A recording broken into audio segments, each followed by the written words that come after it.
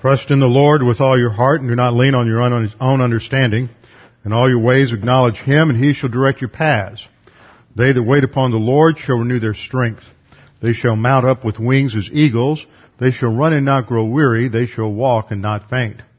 Fear thou not, for I am with thee. Be not dismayed, for I am thy God.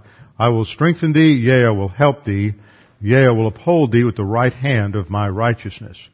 Be anxious for nothing, but in everything by prayer and supplication with thanksgiving, let your requests be made known unto God, and the peace of God, which surpasses all comprehension, shall defend your hearts and minds in Christ Jesus.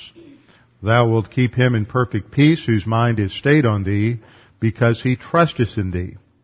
For the grass withers and the flower fades, but the word of our God shall stand forever.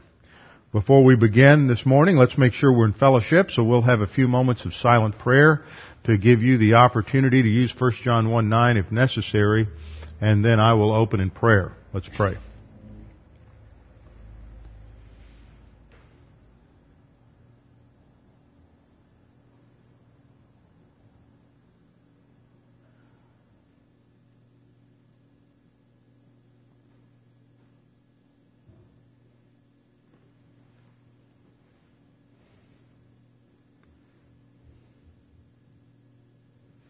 Father, we do thank you that we have this privilege and opportunity to gather together. We thank you for the freedom that we have in this nation, that our founding fathers had the foresight, the wisdom to write such a remarkable document as our Constitution and to guarantee from in the environment of this nation the freedom to worship without government interference. Father, we recognize our responsibilities as a local church to pray for our leaders, to pray for our president, to pray for those who are in authority in civilian and in military realms. We pray that you would give them guidance, direction in this time of war against terrorism. Father, we pray for this nation as we become more and more polarized, more and more divided as a result of the great cultural divide that occurs because of those who are operating on establishment principles versus those who are operating on pure pagan postmodernism. And the more there is a division, the more divided this nation will become. And we pray that there will be a solution, and the only real solution is the Word of God and a turn back to a worship of you and the Lord Jesus Christ and an understanding that the Word of God is absolute truth. Father, we pray for our president, that you would give him wisdom, that you would give him stamina, that you would watch over his health. We pray for him in the last days of his re-election campaign. Father, we pray for us as a church that we might keep our focus on your word, that despite the environment of change right now, that we might recognize that you are changeless and that there are no surprises in your plan and that you have provided for all contingencies. Father, we pray that you would challenge us today with your word as we study. We pray this in Christ's name. Amen. How do we know that the Bible is the Word of God? How do we know that the Bible is what it claims to be? How do we know it's accurate? How do we know that we have everything that God revealed, or how do we know that we don't have, or that we have some things that perhaps shouldn't be there? These are the questions that are at issue for many people when it comes to studying Christianity. The question that we get as Christians is, how can you believe that God actually revealed the Bible, that this is authoritative, that it's inerrant, that it's infallible?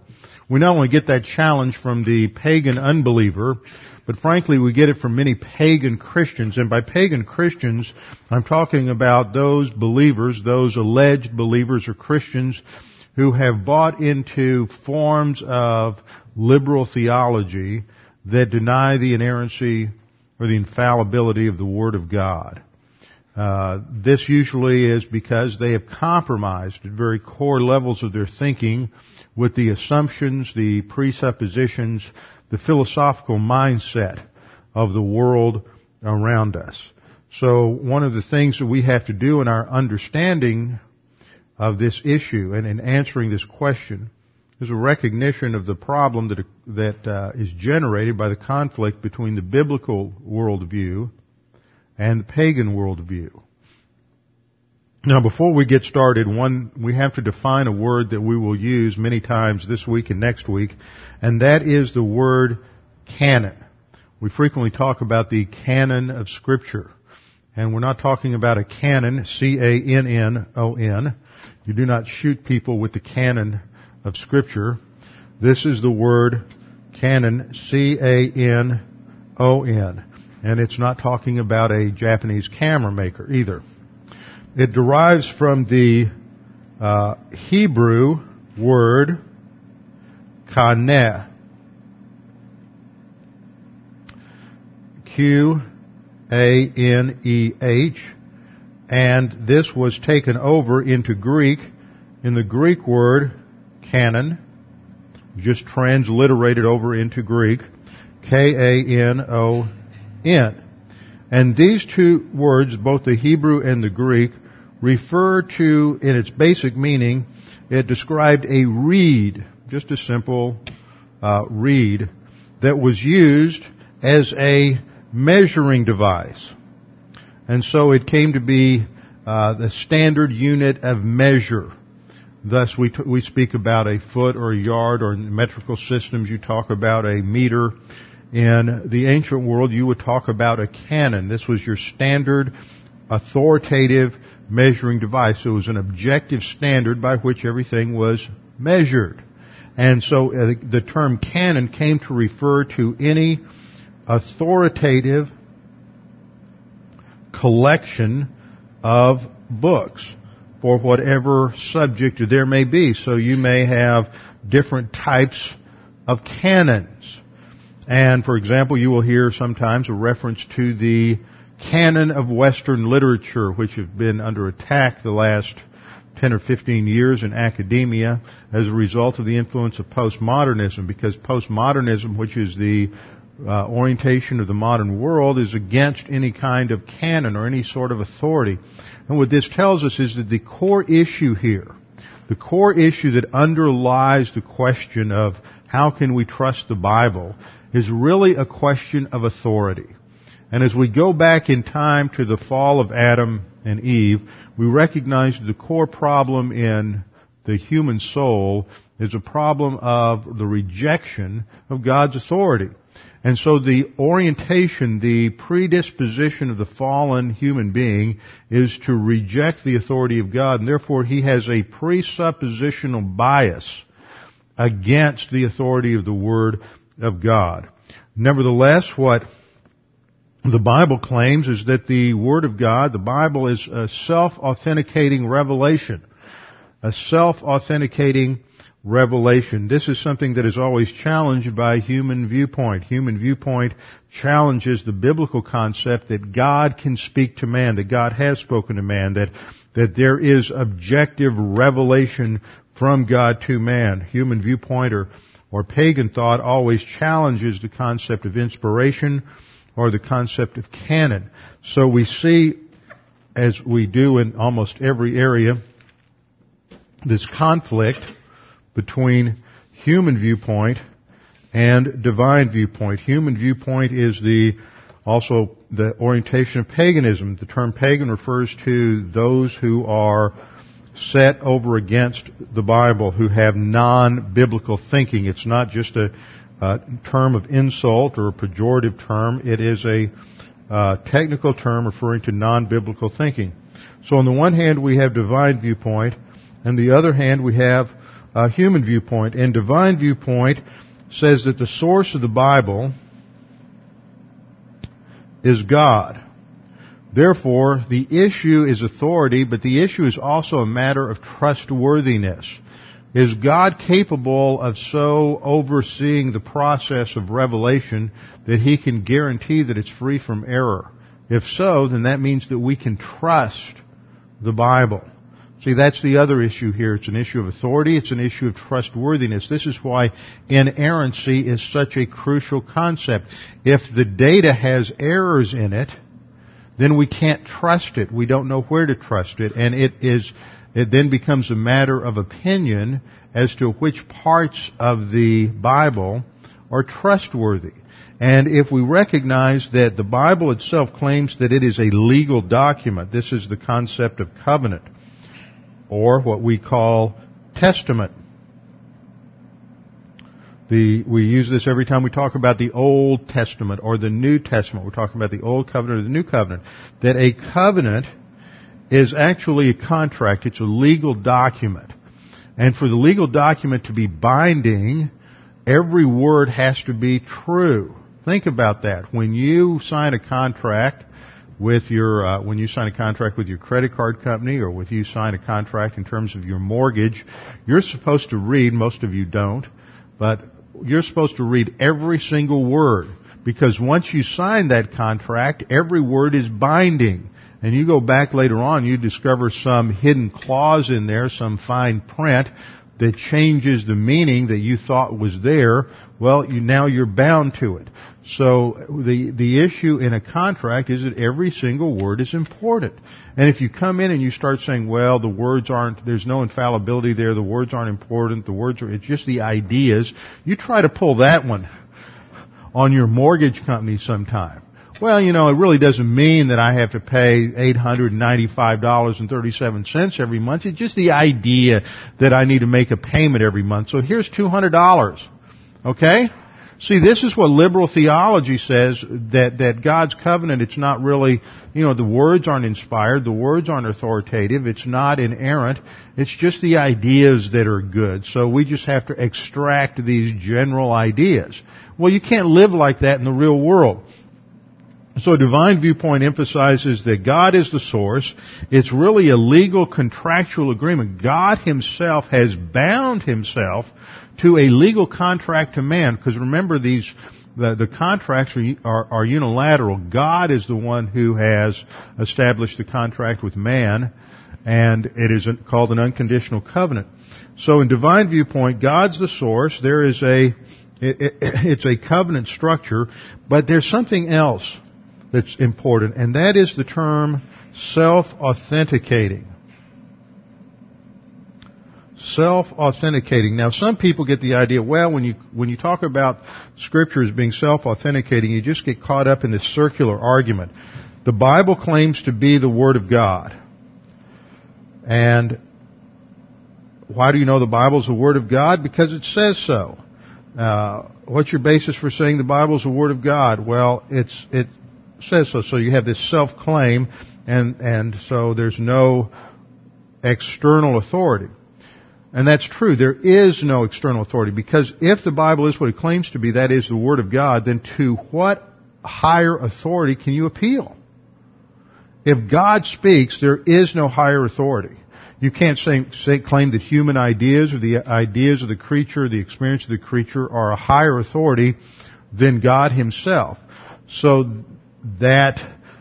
what we're saying in the term self-authenticating is, as God speaks, His voice carries its own validation. The creature, who is created in the image and likeness of God, hears the voice of God in the command of God. So when God speaks, man knows that God speaks. He may suppress that in unrighteousness, as Paul says in Romans chapter 1, but nevertheless he recognizes that this is the voice of God. Because it is the voice of God, we know that you can validate it, not prove it, but validate it through various external circumstances. And this is what we've done the last few weeks. We've looked at archaeology, we've looked at history, we've looked at the fact that the Bible itself has no internal contradictions, and it is not contradicted externally through anything discovered archaeologically or historically. We've looked at prophecy. We have looked at the Bible claims to have predictive prophecy, and there are numerous examples of predictive prophecy in the Bible that were detailed and came to fulfillment in precise detail. So this shows gives evidence that the Bible is what it claims to be. Now, the human viewpoint, or the pagan challenge on the other side, is built on a presupposition, and we studied this a while back, and their presupposition is anti-supernatural. And this has been the orientation of modern man since the 16th century. And it came in with rationalism and empiricism, and it really flowered during the period of the Enlightenment. And then it gave birth to 19th century philosophical thought that basically said man can't know God. It's impossible. God is so other that man just can't know Him. There's no way that God can speak to man. See, that was a presupposition that if there is a God, we can't know Him. He's so far out there. And then that eventually led to the idea that there can't be anything supernatural. And their view was that the universe is a closed system. And that fits with the whole concept of evolution. That God doesn't act in the system of the universe. It's a closed system. It's not open to God. Therefore, there's no miracles. There's no revelation. None of these things can take place. Based on this anti-supernaturalism, the idea in human viewpoint paganism is that man determines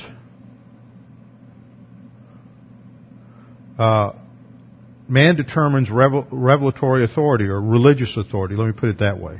Man determines religious authority.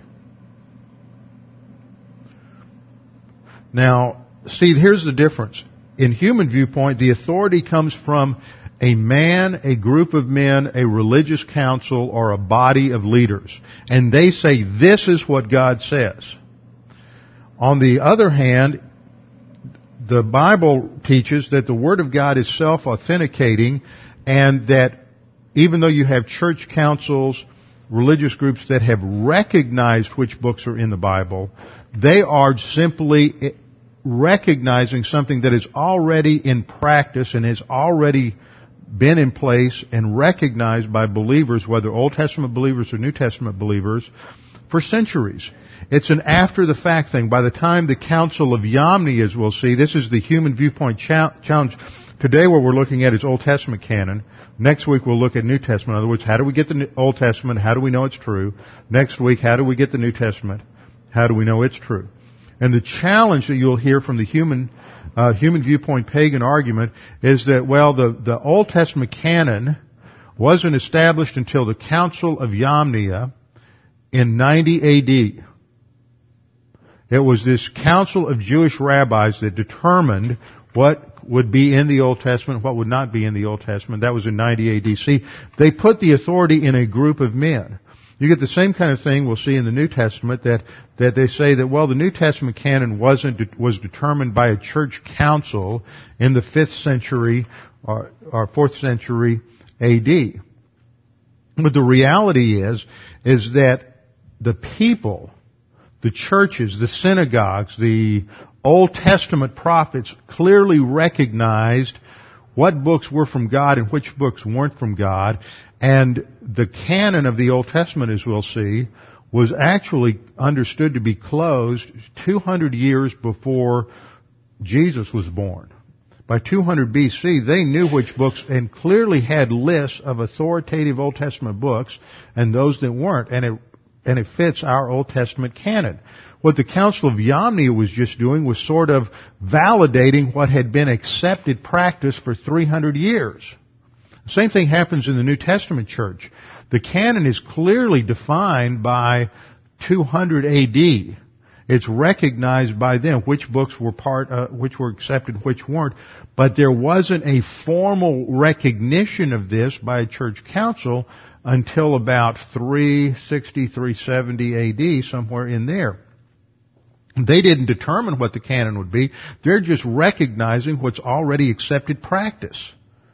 So paganism gets it completely backward. Paganism always puts the emphasis on human authority, and this comes out of what we see in other world religions. For example, in Mormonism and Islam, these religions claim to have a book, an authoritative book, that was given them in toto. The whole thing's given to them by an angel in a revelatory episode where an angel appears to one man and gives him the whole book, front to end, at one time, and then that's imposed on the group.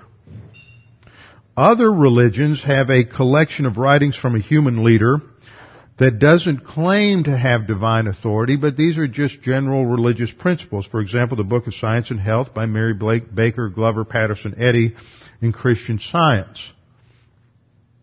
Because their whole concept of authority is that God doesn't really speak. You just have this wisdom that comes out of the innate divinity of man.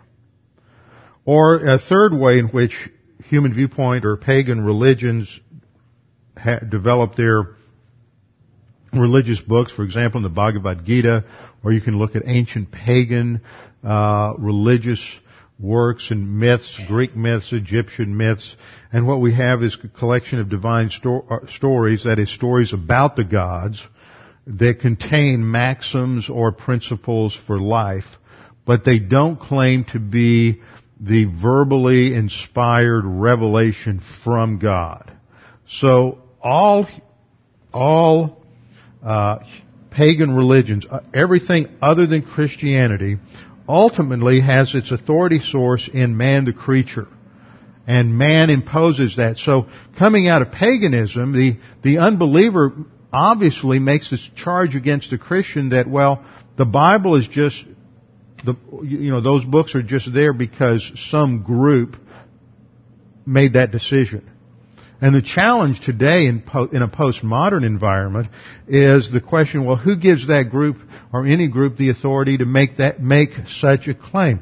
And see, even in Roman Catholicism, you have this same motif working. Roman Catholicism is a result of the assimilation of divine viewpoint with human viewpoint from the early 2nd century at least. You don't really have what we would call full-blown Roman Catholic theology until later in the Middle Ages, but many of the distinctives of what becomes Roman Catholic theology are found back into at least the late 2nd century, the shift to allegorical theology that comes out of Origen's writings.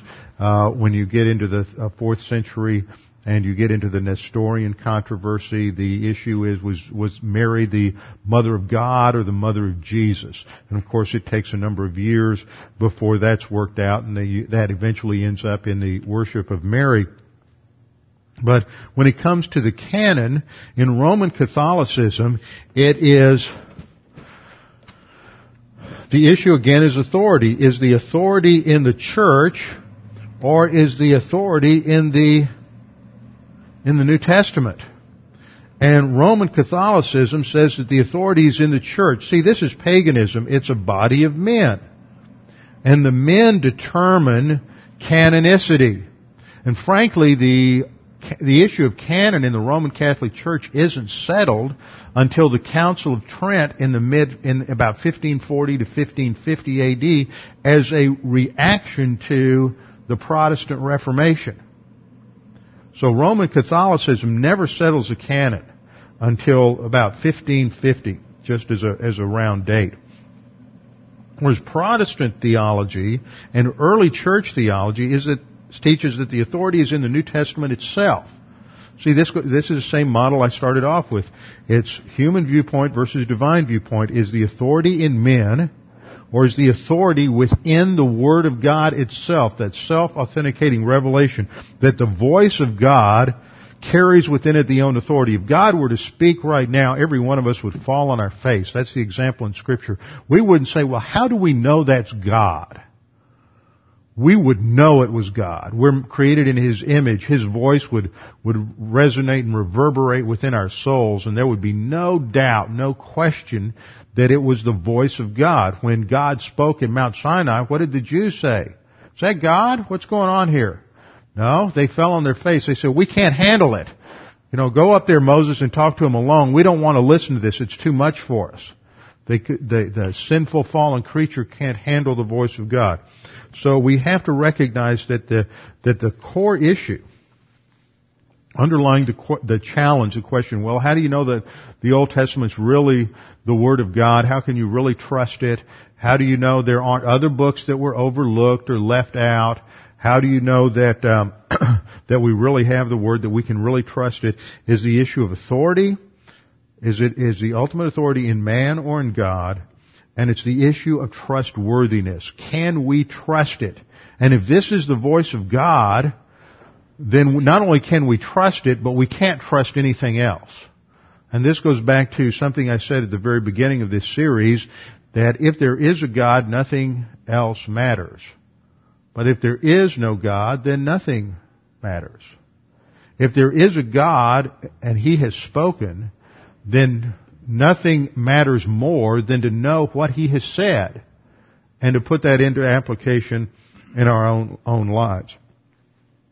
Now, when we get into a study of the issue of how we got the Old Testament, it's clear that the New Testament recognizes that there was a set, defined Old Testament canon by the New Testament period. For example, in 2 Timothy 3:15 through 17, Paul writes to Timothy in verse 15, and that from childhood, Timothy, he says, you've known the sacred writings. Well, when Timothy was a child, there was no New Testament. When Timothy was a child, Jesus was a child. When Timothy was a child, Jesus had not started his public ministry. So the only thing the sacred writings term can refer to is the Old Testament. He says that from childhood, Timothy, you have known the Old Testament Scriptures, which are able to give you the wisdom that leads to salvation through faith which is in Christ Jesus. So he's talking about a set body of writings known as the sacred writings. And then he says in verse 16, all Scripture. Well, what do you think he's referring to there? He's not referring to New Testament writings per se. He's referring to Old Testament, what he's just talked about in verse 15, but of course it would include New Testament as well. All Scripture is inspired, that is, breathed out by God, theopneustos, breathed out by God and profitable for doctrine, for reproof, for correction, for training in righteousness. So here in 2 Timothy 3:15 through 17, there is embedded the recognition that there is a set body of authoritative writing in the Old Testament. We find the same thing in 2 Peter 1:20 and 21. 2 Peter 1:20 and 21, where Peter says, but know this first of all, that no prophecy of Scripture is a matter of one's own interpretation. For no prophecy was ever made by an act of human will, but men moved by the Holy Spirit spoke from God. Of course, both of these passages are important for understanding the doctrine of inspiration, but all we're pointing out here is that both of these passages assume that there is a distinct Old Testament canon, that there is a specific body of authoritative literature in the Old Testament, as opposed to non-sacred writings. Now, the question we're answering this morning is, how did this come about? What's the extent of this Old Testament canon? And how well was it transmitted? Can we really trust what we have? Wasn't it lost? I mean, the claim that you often hear is the Bible was translated, and that of course over 1,000 years you've got to have lost a few things along the way. How do we know that we have it all? We might have lost a few things, or somebody might have missed a few books that got written by somebody, and we have additional things to look at. So what's our evidence? Well, first of all, we have to realize that the Old Testament itself recognizes from the earliest writings, the Pentateuch. The Pentateuch means the first five, or the Pentateuch refers to the first 5 books of the Old Testament. It actually means, the word itself means 5 in a case, that they would take 5 scrolls and put them in one case. So it refers to the first 5 books, which are attributed to Moses. This is why when you get into studies of this sort, there's a real challenge on Mosaic authorship. The Bible claims Mosaic authorship. If Moses didn't write it, then we have a different Pentateuch. We have a different beginning. Well, there are several passages that show that from the very beginning these writings were viewed as authoritative. For example, Exodus 24:4. Moses wrote all the words of the Lord, and he rose early in the morning, built an altar at the foot of the mountain, 12 pillars according to the 12 tribes of Israel. The point is that when it says Moses wrote all the words of the Lord, what Moses wrote was considered to be the totality of God's communication. And so that is a recognition that what Moses wrote came from God. See, when we use that word of God, what do you mean? Do you mean the word about God or the word from the source of God? See, liberal theology and what is called neo-orthodoxy, when they hear the word of God, what they're hearing is word about God.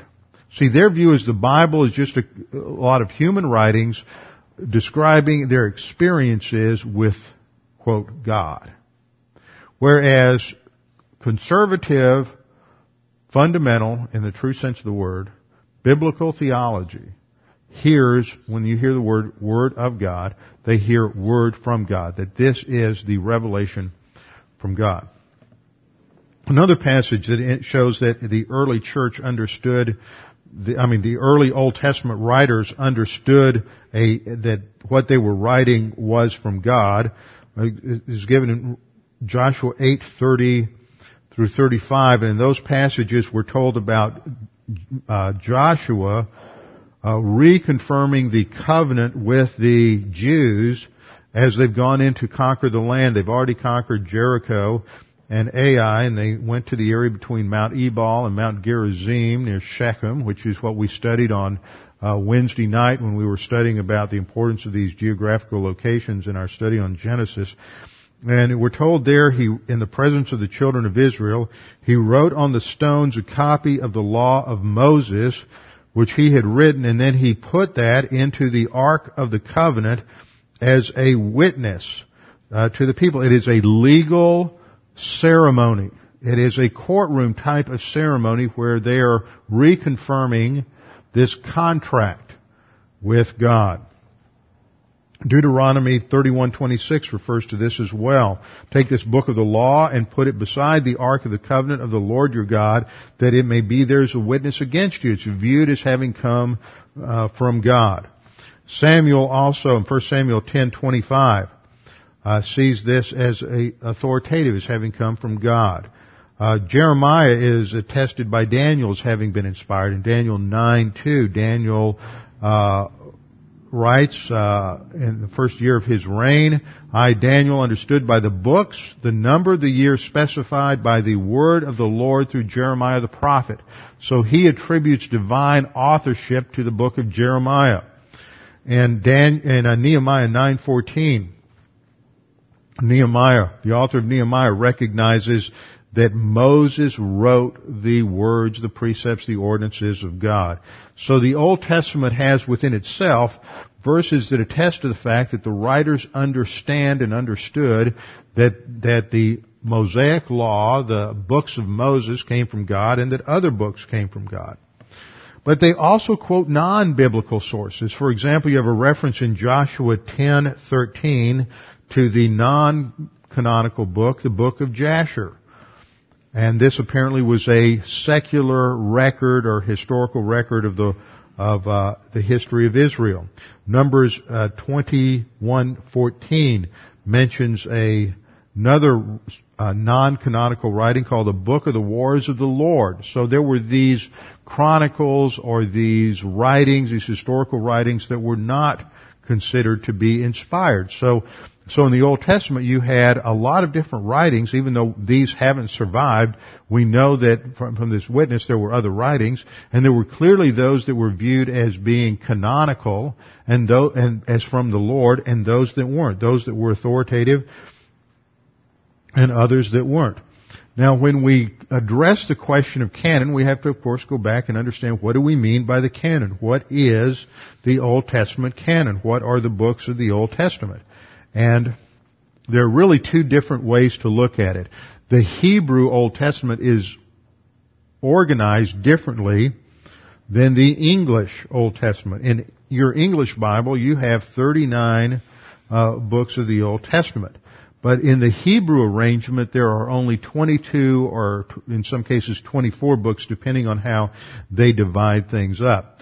So the Hebrew canon is divided into three sections. There's the Torah, the second section is the Nevi'im, and the third section is called the Ketuvim. The Torah refers to the law. That's the Hebrew word for law. Nevi'im is the Hebrew word for prophets. and Ketuvim is the Hebrew word for writings. And this has given rise to an acronym that is used to refer to the Hebrew Old Testament, taking the consonants of the beginning of each of these words, T, N, and K, and then adding your vowels, you come up with the word Tanakh. Tanakh. And that is a word that is used to refer to the Jewish Old Testament. And I have a copy of the Tanakh at home, which is a Jewish translation of the Old Testament. The Torah consists of 5 books, same as our Pentateuch, the Genesis through Deuteronomy. The Nevi'im is divided into the early prophets, Joshua, Judges, Samuel, and Kings. Notice they don't break Samuel and Kings into 2 books. That's why you have fewer books in the Old Testament canon, is they combined these together. So 1st and 2nd Samuel is just Samuel. 1st and 2nd Kings is just Kings. Then you have the later prophets, Isaiah, Jeremiah, Ezekiel, and then our 12 minor prophets, which we break out into 12 books, they can call the 12. So for them, that's just one book. And then you have the Ketuvim, the wisdom book, Psalms, Proverbs, Job, Song of Songs, Ecclesiastes, Daniel, Ezra, Nehemiah, which is viewed as one book in some organizations, 2 books in others, Esther and Chronicles. So the Hebrew canon contains the same number of books contains the same books that the English canon contains, that your English Bible contains. It's just divided a little differently.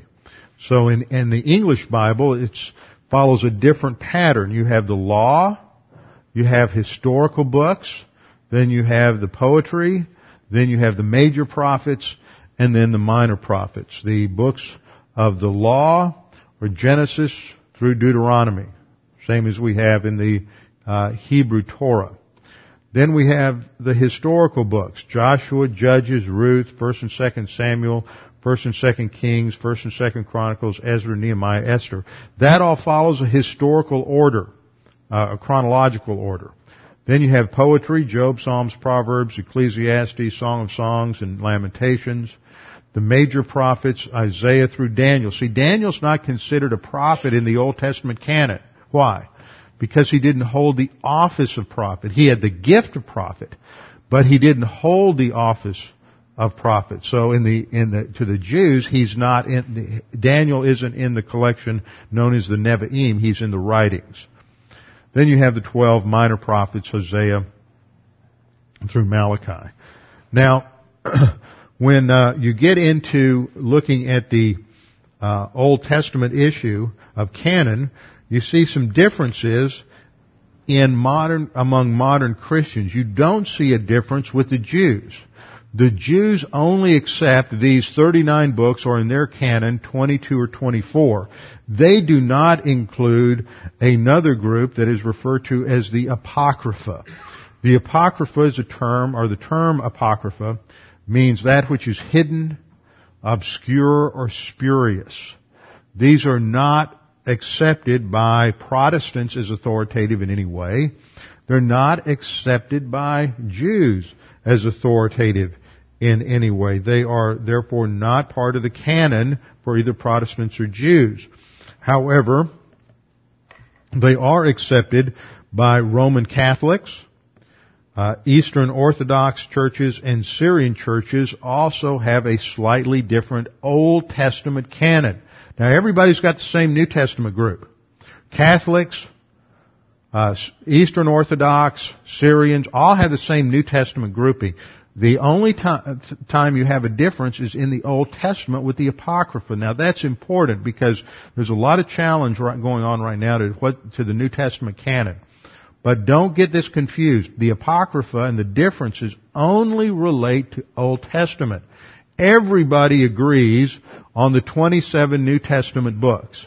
The Apocrypha only relates to Old Testament, and most of it's intertestamental history, that is, things that occurred between the Old Testament and the New Testament. This is a list of the books that are included in the Apocrypha. The book of Tobit, the book of Judith. There's 6 chapters added to Esther. There's a book called The Wisdom of Solomon. Another book called Ecclesiasticus or Ben Sirach. The book of Baruch. Remember, Baruch was the assistant to Jeremiah. There's a book called the Letter of Jeremiah. There's a book called the Prayer of Azariah, or the Song of the Three Young Men. These are Shadrach, Meshach, and Abednego. The book of Susanna, the book of Bel and the Dragon, which is an addition to Daniel, and the historical books, 1st and 2nd Maccabees, which gives us a good history of the period between the closing of the canon, 400 AD, with Malachi. Remember, Malachi was the only Italian prophet in the Old Testament. Malachi. And 1st and 2nd Maccabees covers that period between about 200 or 300 AD and about 300 BC and about 100 BC. So it's good history. Then when we went through Daniel, I referred to 1st and 2nd Maccabees frequently for historical data, but it's not authoritative. Now, where did the Apocrypha come from? At the end of the 4th century. Okay, so we're talking about roughly around 380, 390 AD. This is after the Council of Nicaea, which is in 325. Let me put a timeline up here for you.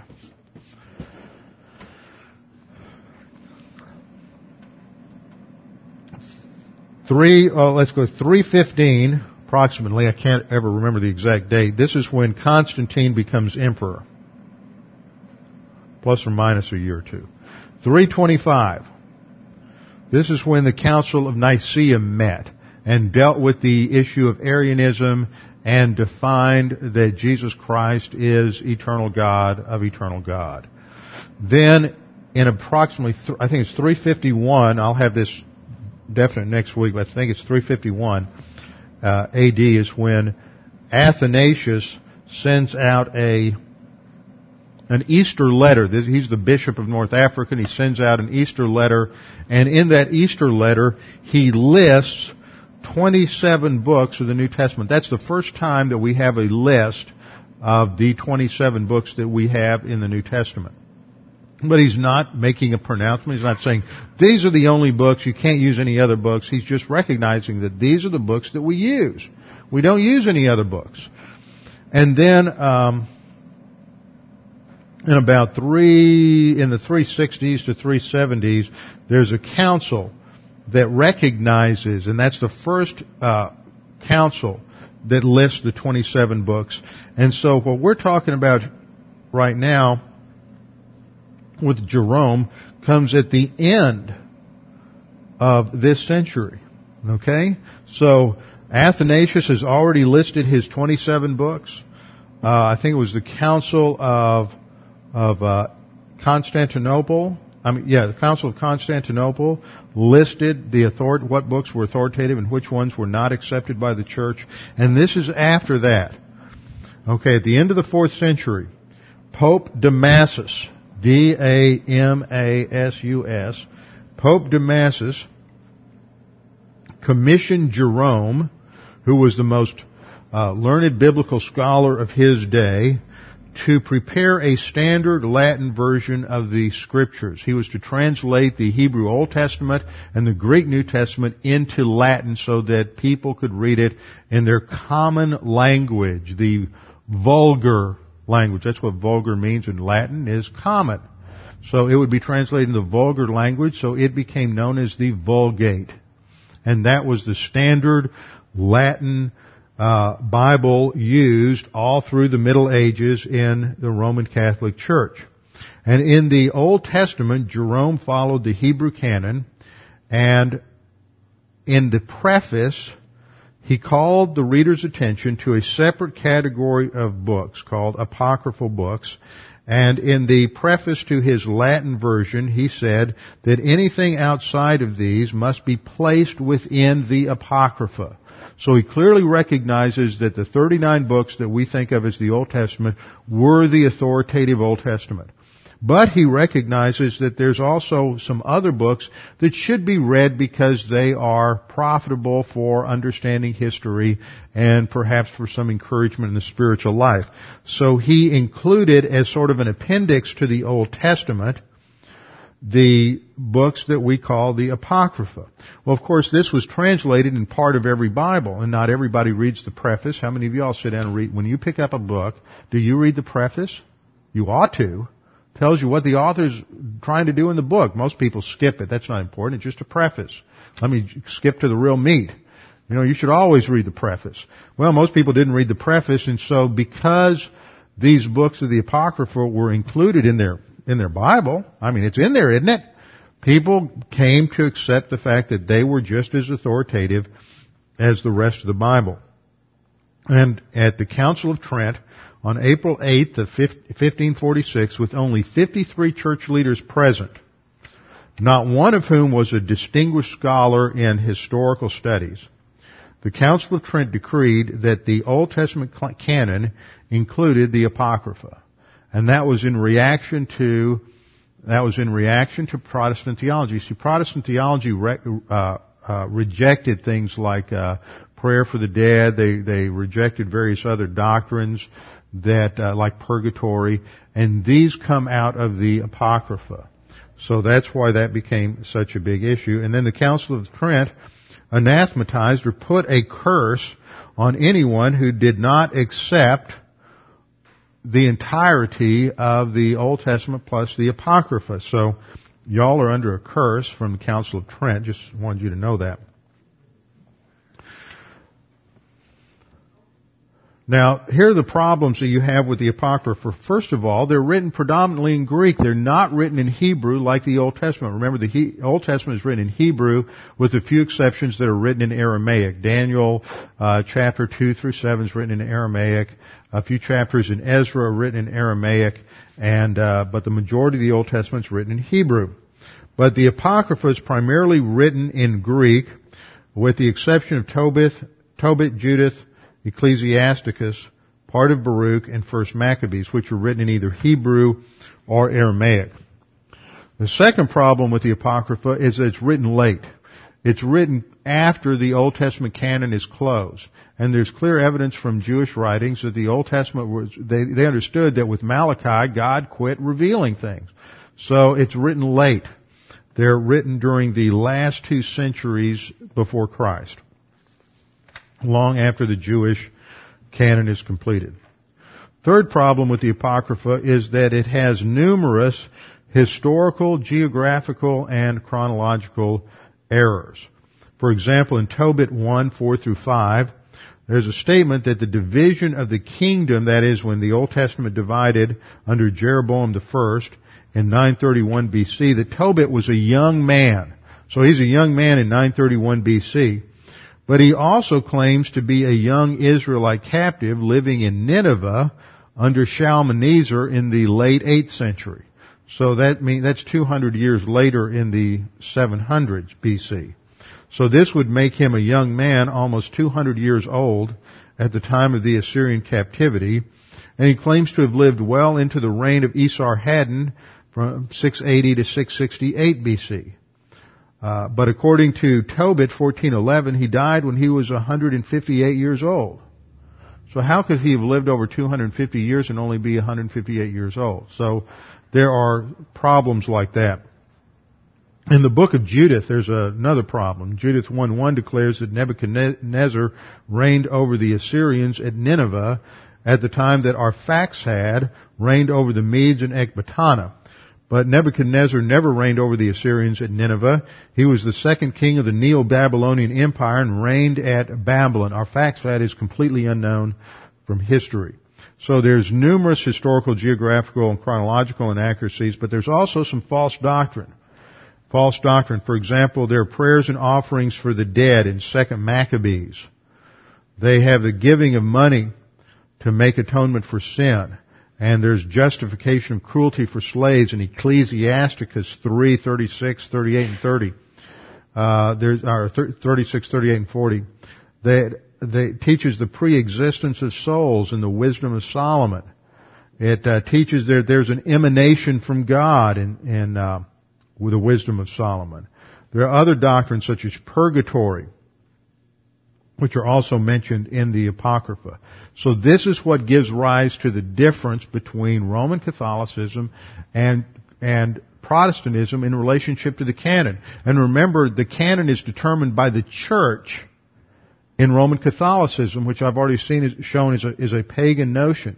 Whereas for Protestants, it is a recognition of the inherent authority within the books from the Holy Spirit. And the early church recognized these things. And as we'll see next time, is that when we get into the issue of New Testament canon, is that the books that we have in the New Testament were all used. There were a couple of books that we have that were questioned for a while because you didn't know who the author of Hebrews was. Some of the books took a while before they surfaced, such as Philemon, 2 John, 3 John, because they were written to individuals. But there are no books outside of our 27 that were ever seriously considered for the canon. Okay? So we can have tremendous confidence in the Scriptures. Another basis for understanding the Old Testament canon is a little history. For example, you have 3 Jewish groups in the Old Testament. You had the Jewish exiles who went to Babylon. You had another group that's in Palestine, and then you have another group that's in Egypt. Each of these groups had the same canon. They're completely separate. There's no communication between these groups. And you have a Jewish community in Babylon, and they affirmed in the Talmud around 200 A.D., in the tractate Baba Bathra, that there were 22 books in the Old Testament. They wrote, quote, "The most ancient record with regard to the sequence of the books in the Hebrew Scriptures is that given in the Babylonian Talmud. Passing over the Pentateuch, over which there's never been any doubt, it said that these 24 books are the highest authority." And they give the same order that we have in the Hebrew Bible today. And this was from 200 A.D., but it recognizes a much older tradition. Second, we have another community in Palestine, and this is represented by Josephus. And Josephus was not a religious writer, he's simply a historian. And in his book, Contra Apion, chapter 1, section 41, which was written about the end of the first century, he clearly mentions that we have 22 books, that we the Jews hold to 22 books. And he mentions them, and so he recognizes before the Council of Yamnia that there are 22 books in their Old Testament. So it's again an evidence that this is a time-honored belief and tradition among the Jews. And then the third Jewish group is in Alexandria, and this is represented by Philo. And Philo also in his writings recognized that among the Jews there were only 22 authoritative books. And then there was another book, 4th Esdras, which is written about 80 A.D., 10 years before the Council of Yamnia, which said that the Jewish community consistently recognized only 22 or 24 books. So again and again and again you have evidence that there's only these books. Jesus and the disciples recognized the same canon. Jesus in Luke 24:44 said to the disciples, "These are the words which I spake unto you while I was yet with you, that all things must be fulfilled, which were written in the law and in the prophets and in the Psalms concerning me." Well, that's the threefold division of the Hebrew canon, the Torah, the Nevi'im, and the Ketuvim. They were called the Law of Moses, the Prophets, and the Psalms. So Jesus clearly affirms that there's a threefold division in the Old Testament canon at his life, which is 60 years before the Council of Yamnia. Furthermore, in Matthew 23:35, he said to the Pharisees, "That upon you may fall the guilt of all the righteous blood shed on the earth, from the blood of righteous Abel to the blood of Zechariah the son of Berechiah, whom you murdered between the temple and the altar."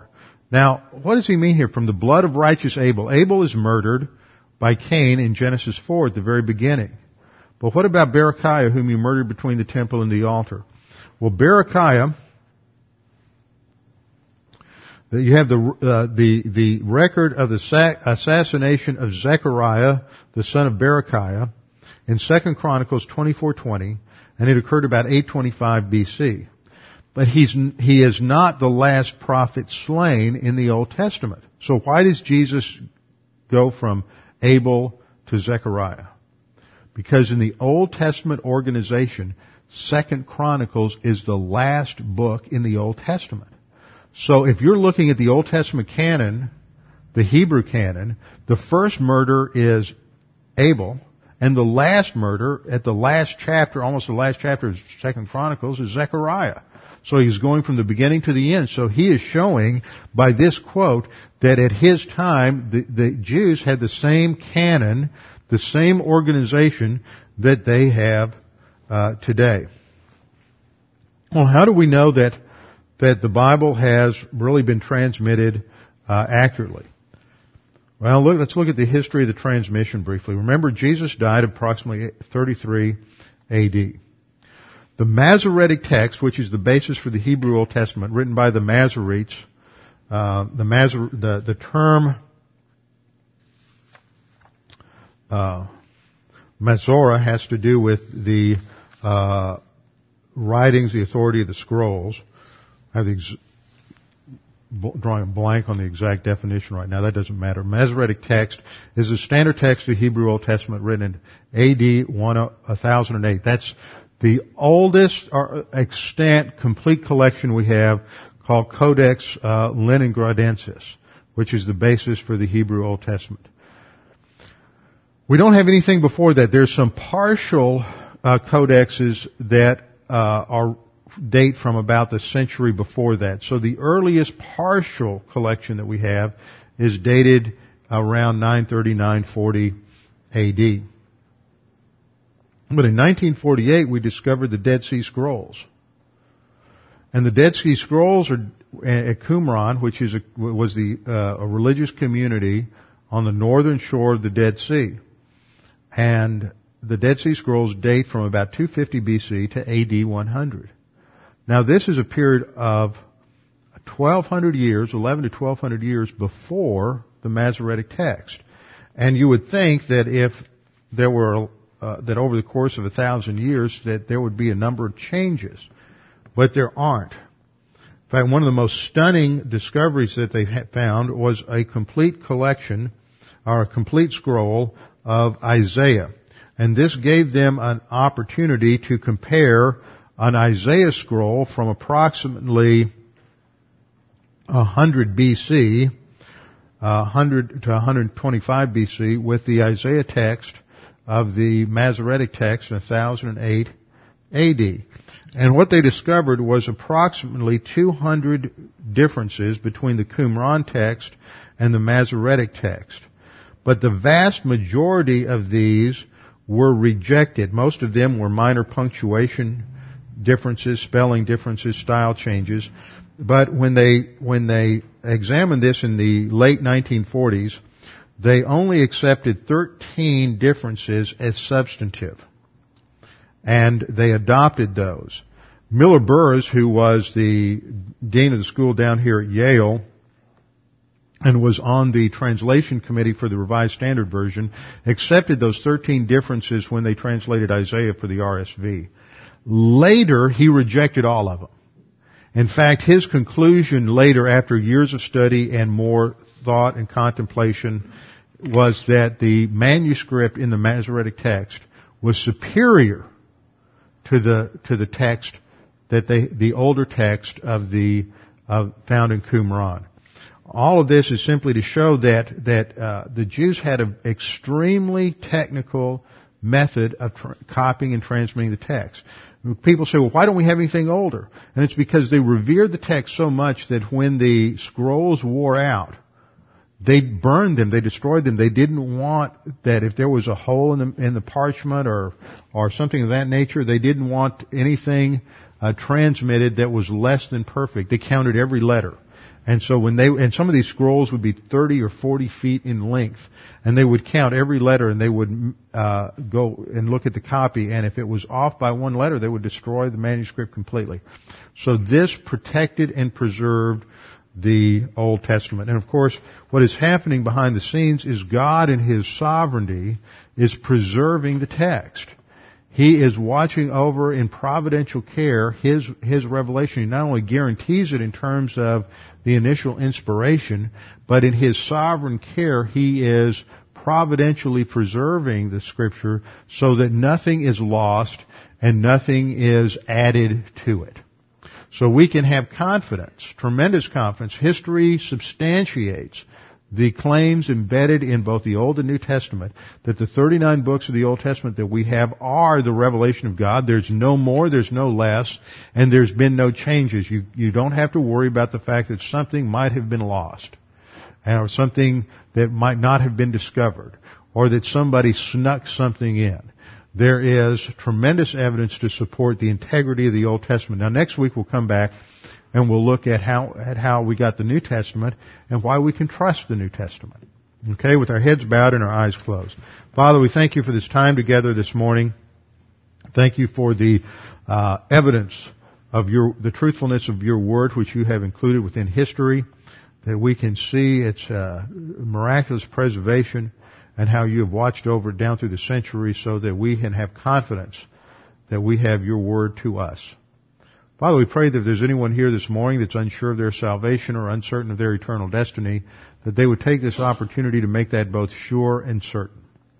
Salvation is by faith alone in Christ alone.